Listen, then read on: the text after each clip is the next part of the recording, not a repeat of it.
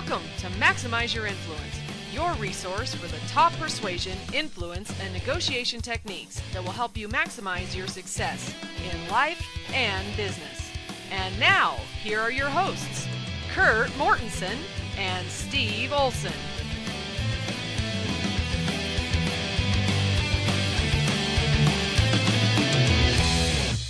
Welcome to episode 98 of Maximize Your Influence. This is Steve Olson along with Kurt Mortensen, who is in downtown Chicago, watching the Bears, having deep dish pizza. What are you doing, Kurt?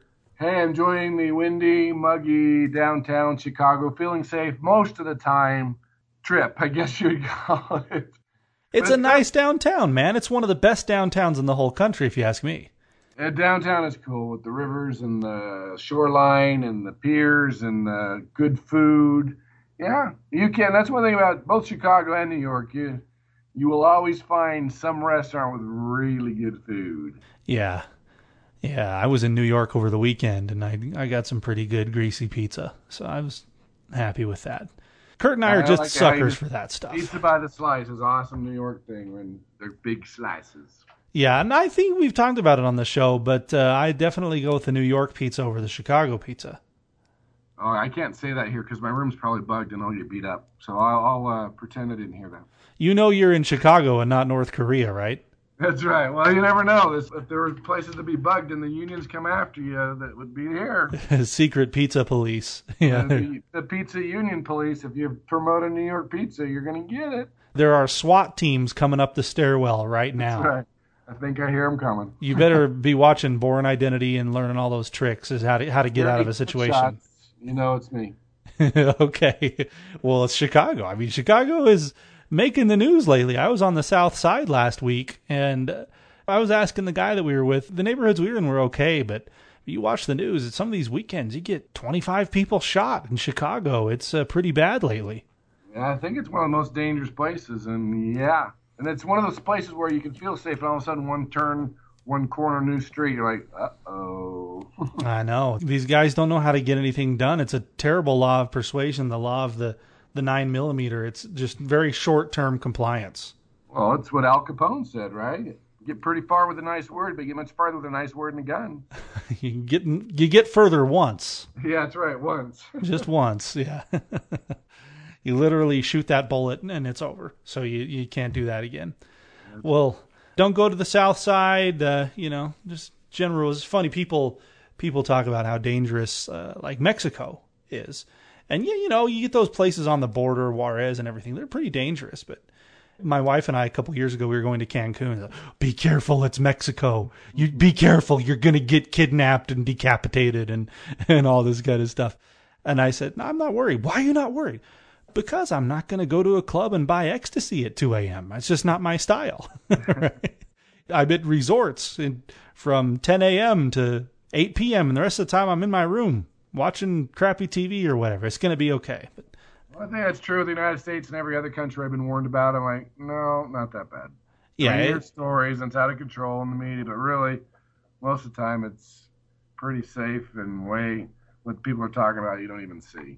It's when you go do shady things late at night that, anywhere you're going to have a problem. There are exceptions, of course, but, the sky's not falling.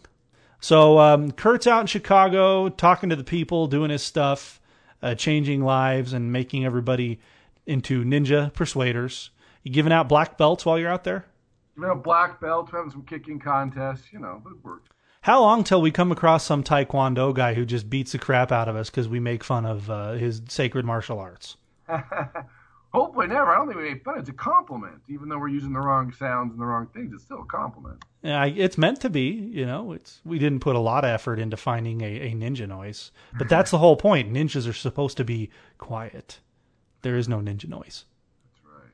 Oh, well, then we couldn't have a sound effect. I guess silence can be your sound effect. Here's our ninja noise. There you go. Yeah, Ninja. He just came and went, did his nunchuck thing. You don't even know that it's over. All right. Well, we've officially gone off the rails, and I'm going to make a feeble effort to drag this thing back onto the rails and cue it up with the geeky article moment. Kurt wants to tell us, and we can't wait, of course, to hear what kind of bizarre journal he pulled this from.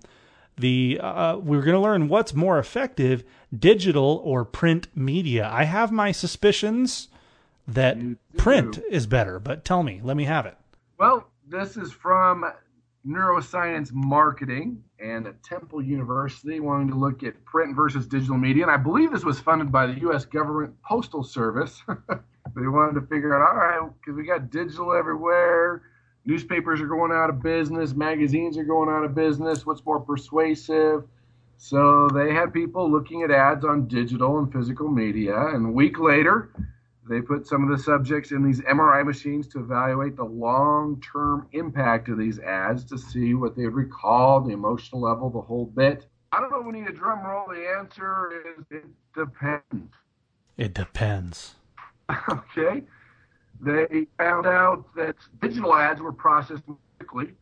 They found that paper ads engaged the viewers for more time, even though these people said they didn't care either or, but the subjects absorbed about the same amount of information from both media, but a week later, they had more of an emotional response and a better memory for the physical ads. Oh, okay. And the physical ads caused more activity in brain areas associated with value and desire. So the answer again is it depends. Paper, mobile, what should you do? And what they're kind of finding out is that for quick purchases, like maybe cartridges or a quick book that you're not going to think about, you need to get it done right now. It looks like digital is the way to go. But if you want people to remember long-term impact, that's what you're looking for. Because for the digital, it's better for those low emotional products. When you're buying it really fast, something that was less important and not distinct is where they were going with the digital. But the print had a more emotional impact. It lasted a long time. I know for a lot of people, there's something about holding it. So depending on what you're looking at, what you want people to do, if it's just a quick sale, impulse type thing, digital's the way to go. If you want a long-term impact, people remember, have more emotions with it, it looks like print is still the thing to do. I agree. I had a bunch of important documents that I had to review the other day, and they were on my computer, and I printed them.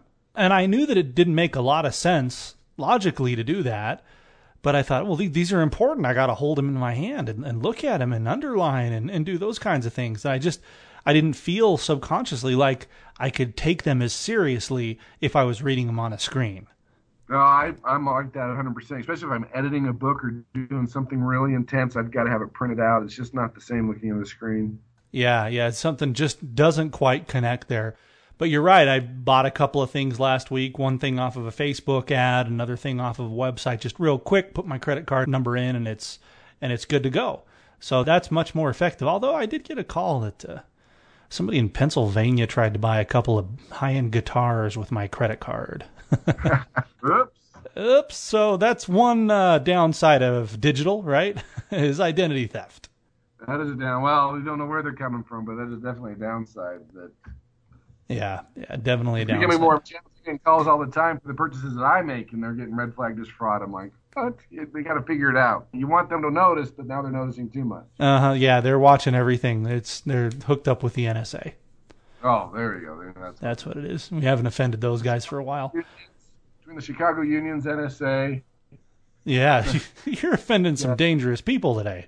Yeah, podcast will soon be shut down. Yep. See you next week or not, everybody. We podcast. We might be able to do that. We got to have some rights, right? That's what they say. Well, that's good. Why don't we move it on here? And I know that we spend most of our shows, Maximize Your Influence, getting into some technical stuff on persuasion and influence and leadership and negotiation and those kinds of things. For example, last week we had Brad Harker on, who's an influence expert. Before that, we talked about what are some of the nonverbals of a charismatic person. Before that, we talked about the negotiation's dirty deeds. How are those done again, Kurt? Done dirty? That's correct. I always forget that. I should have queued up the song. I didn't know I was going to go this route, though. That's just goes to show you. So we like to every 10 episodes or so come on with a topic that's more of a mindset thing, because that is where persuaders probably go wrong more than anywhere else. Is they get settled into a routine, they get settled into, I'm using this technique, I'm using that, and they get comfortable. And they don't stop to think about, hey, have I digressed? Can I make myself better? Is my mindset where it needs to be? Because if it's not where it needs to be, you don't have the confidence, you don't have the proper thought process in order to implement these techniques that we're talking about.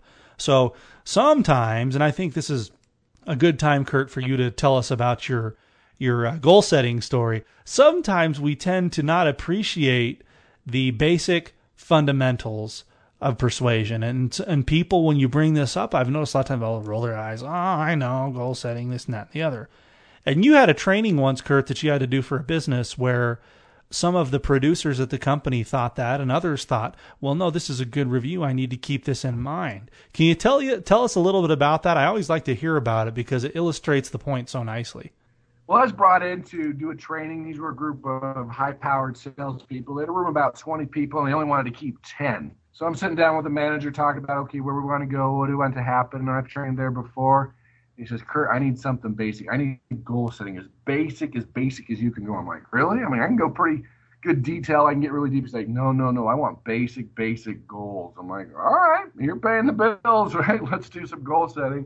So in a room full of 20 people, and again, basic. And I hate to dumb it down, but it was basic on goals and setting your goals and having a why. And I can go pretty deep on goals, but I didn't. And I did that for 30 minutes.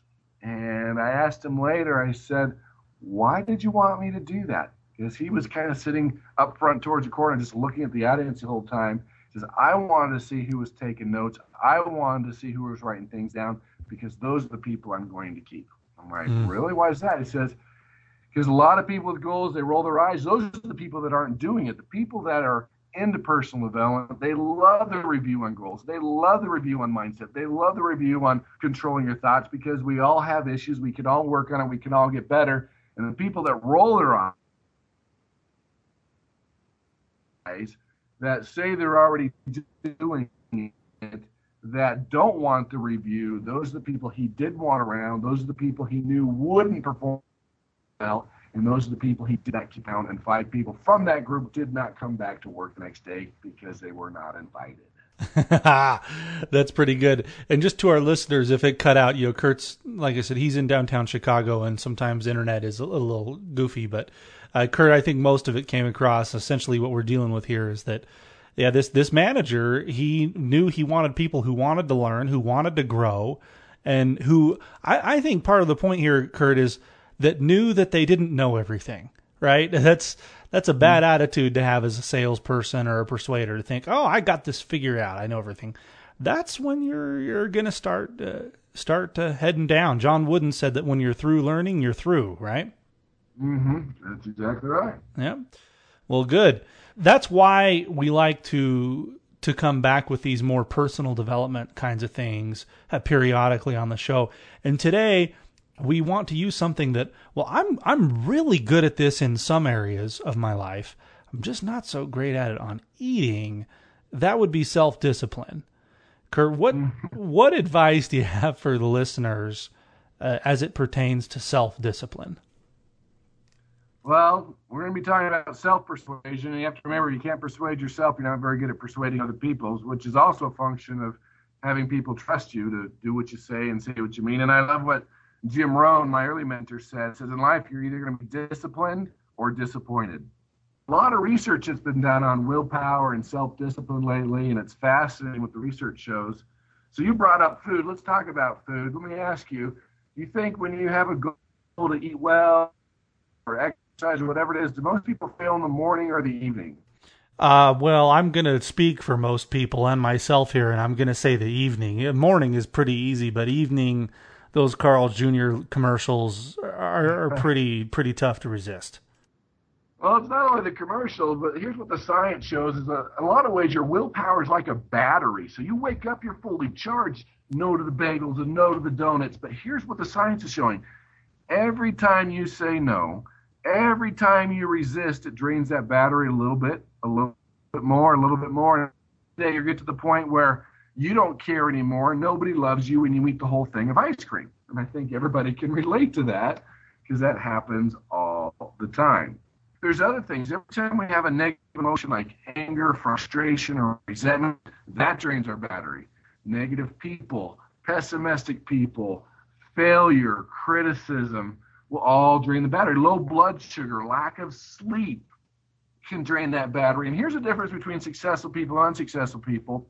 Successful people can sense the willpower battery is low.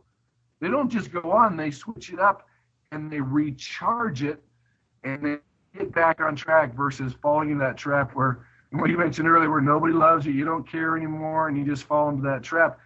They have a game plan to recharge that battery. But the first lesson here is you have to be aware that you're completely drained, that you're feeling weak, and you have to recharge it. Yeah, so just understanding that that's what's happening is an important thing. I recharged my battery with a donut earlier today. How can we do this in a more constructive way?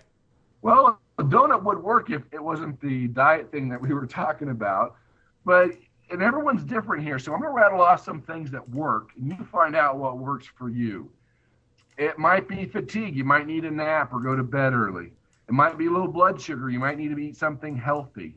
You might need to take a walk in the sun. You might need to talk to somebody that will bring you up. You might need to look at your vision board. You might need to review your goals.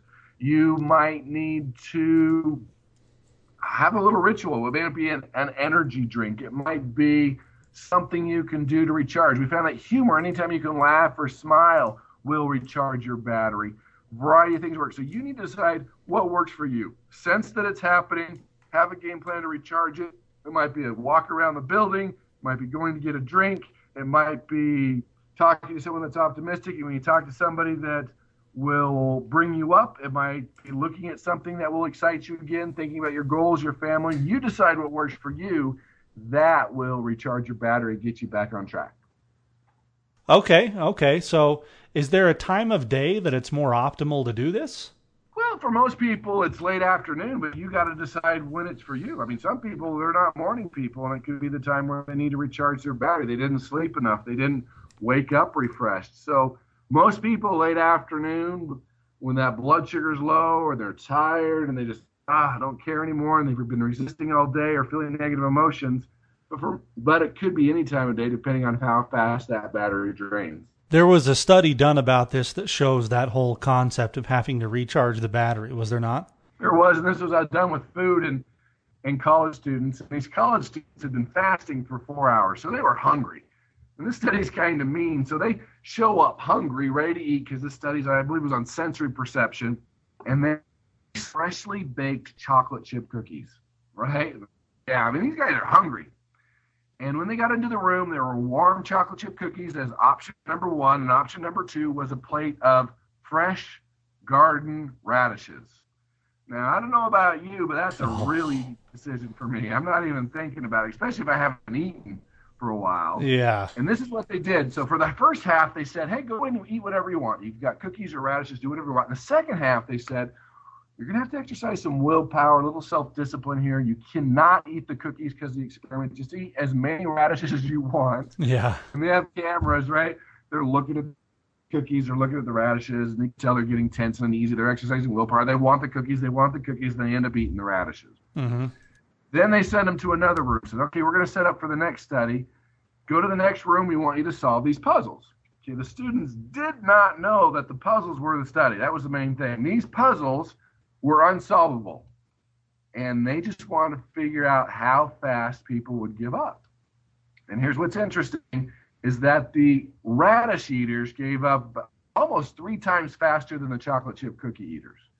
Because they had exercise willpower, they said no, they resisted, and the science shows drain your battery, drain your battery, drain your battery. So when you need it again to exercise willpower to solve that puzzle, it's not in the tank, it's not in the battery, and people will give up a lot faster. And they've done this with other things besides food, but it's interesting when you bring food into the mix.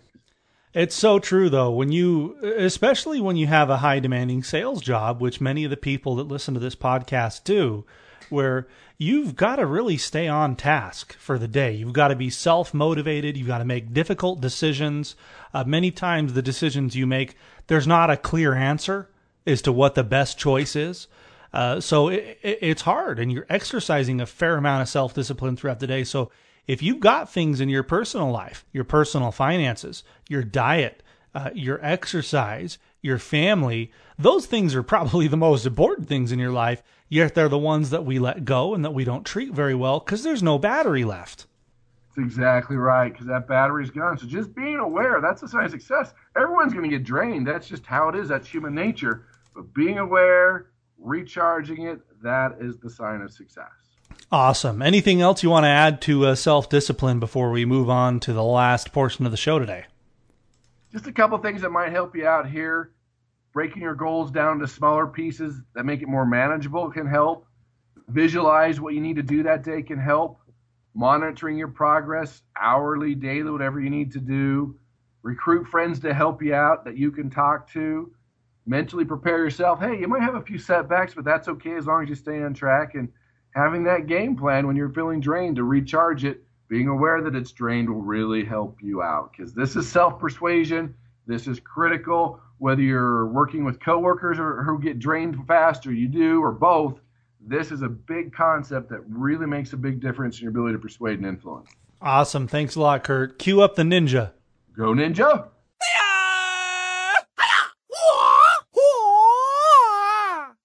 Go Ninja. Are you Vanilla Ice? You don't know. Yeah. Vanilla Ice, Go Ninja Go song. It's a terrible song. I've just completely blown the mind of most of our listeners. They think I'm super weird, which, they probably did already, right? So no harm done.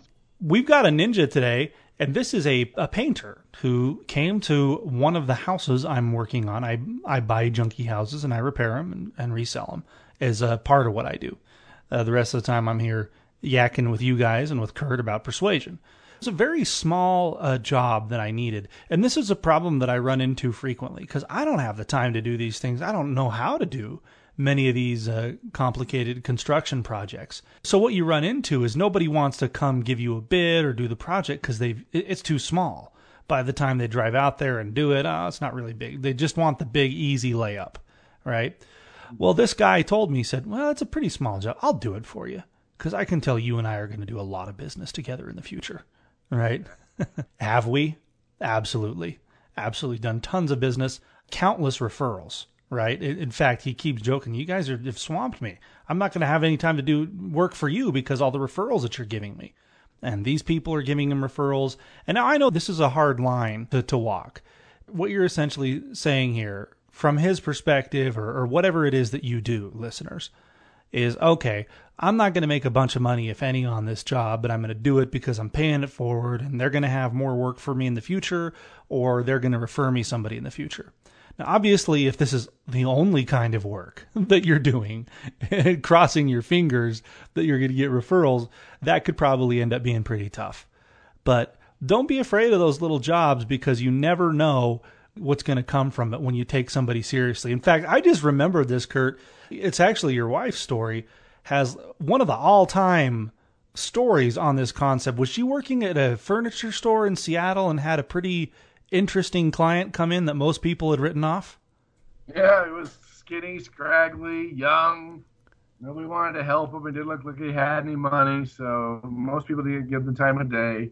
It was Bill Gates. It was Bill Gates, yeah, okay. It was the biggest order the store had ever had. 2 of these, 3 of these, 4 of these. And so prejudging will suck the life out of you, and it is number one no-no for persuaders because you never know who they know, who's making the decision, how much money they have.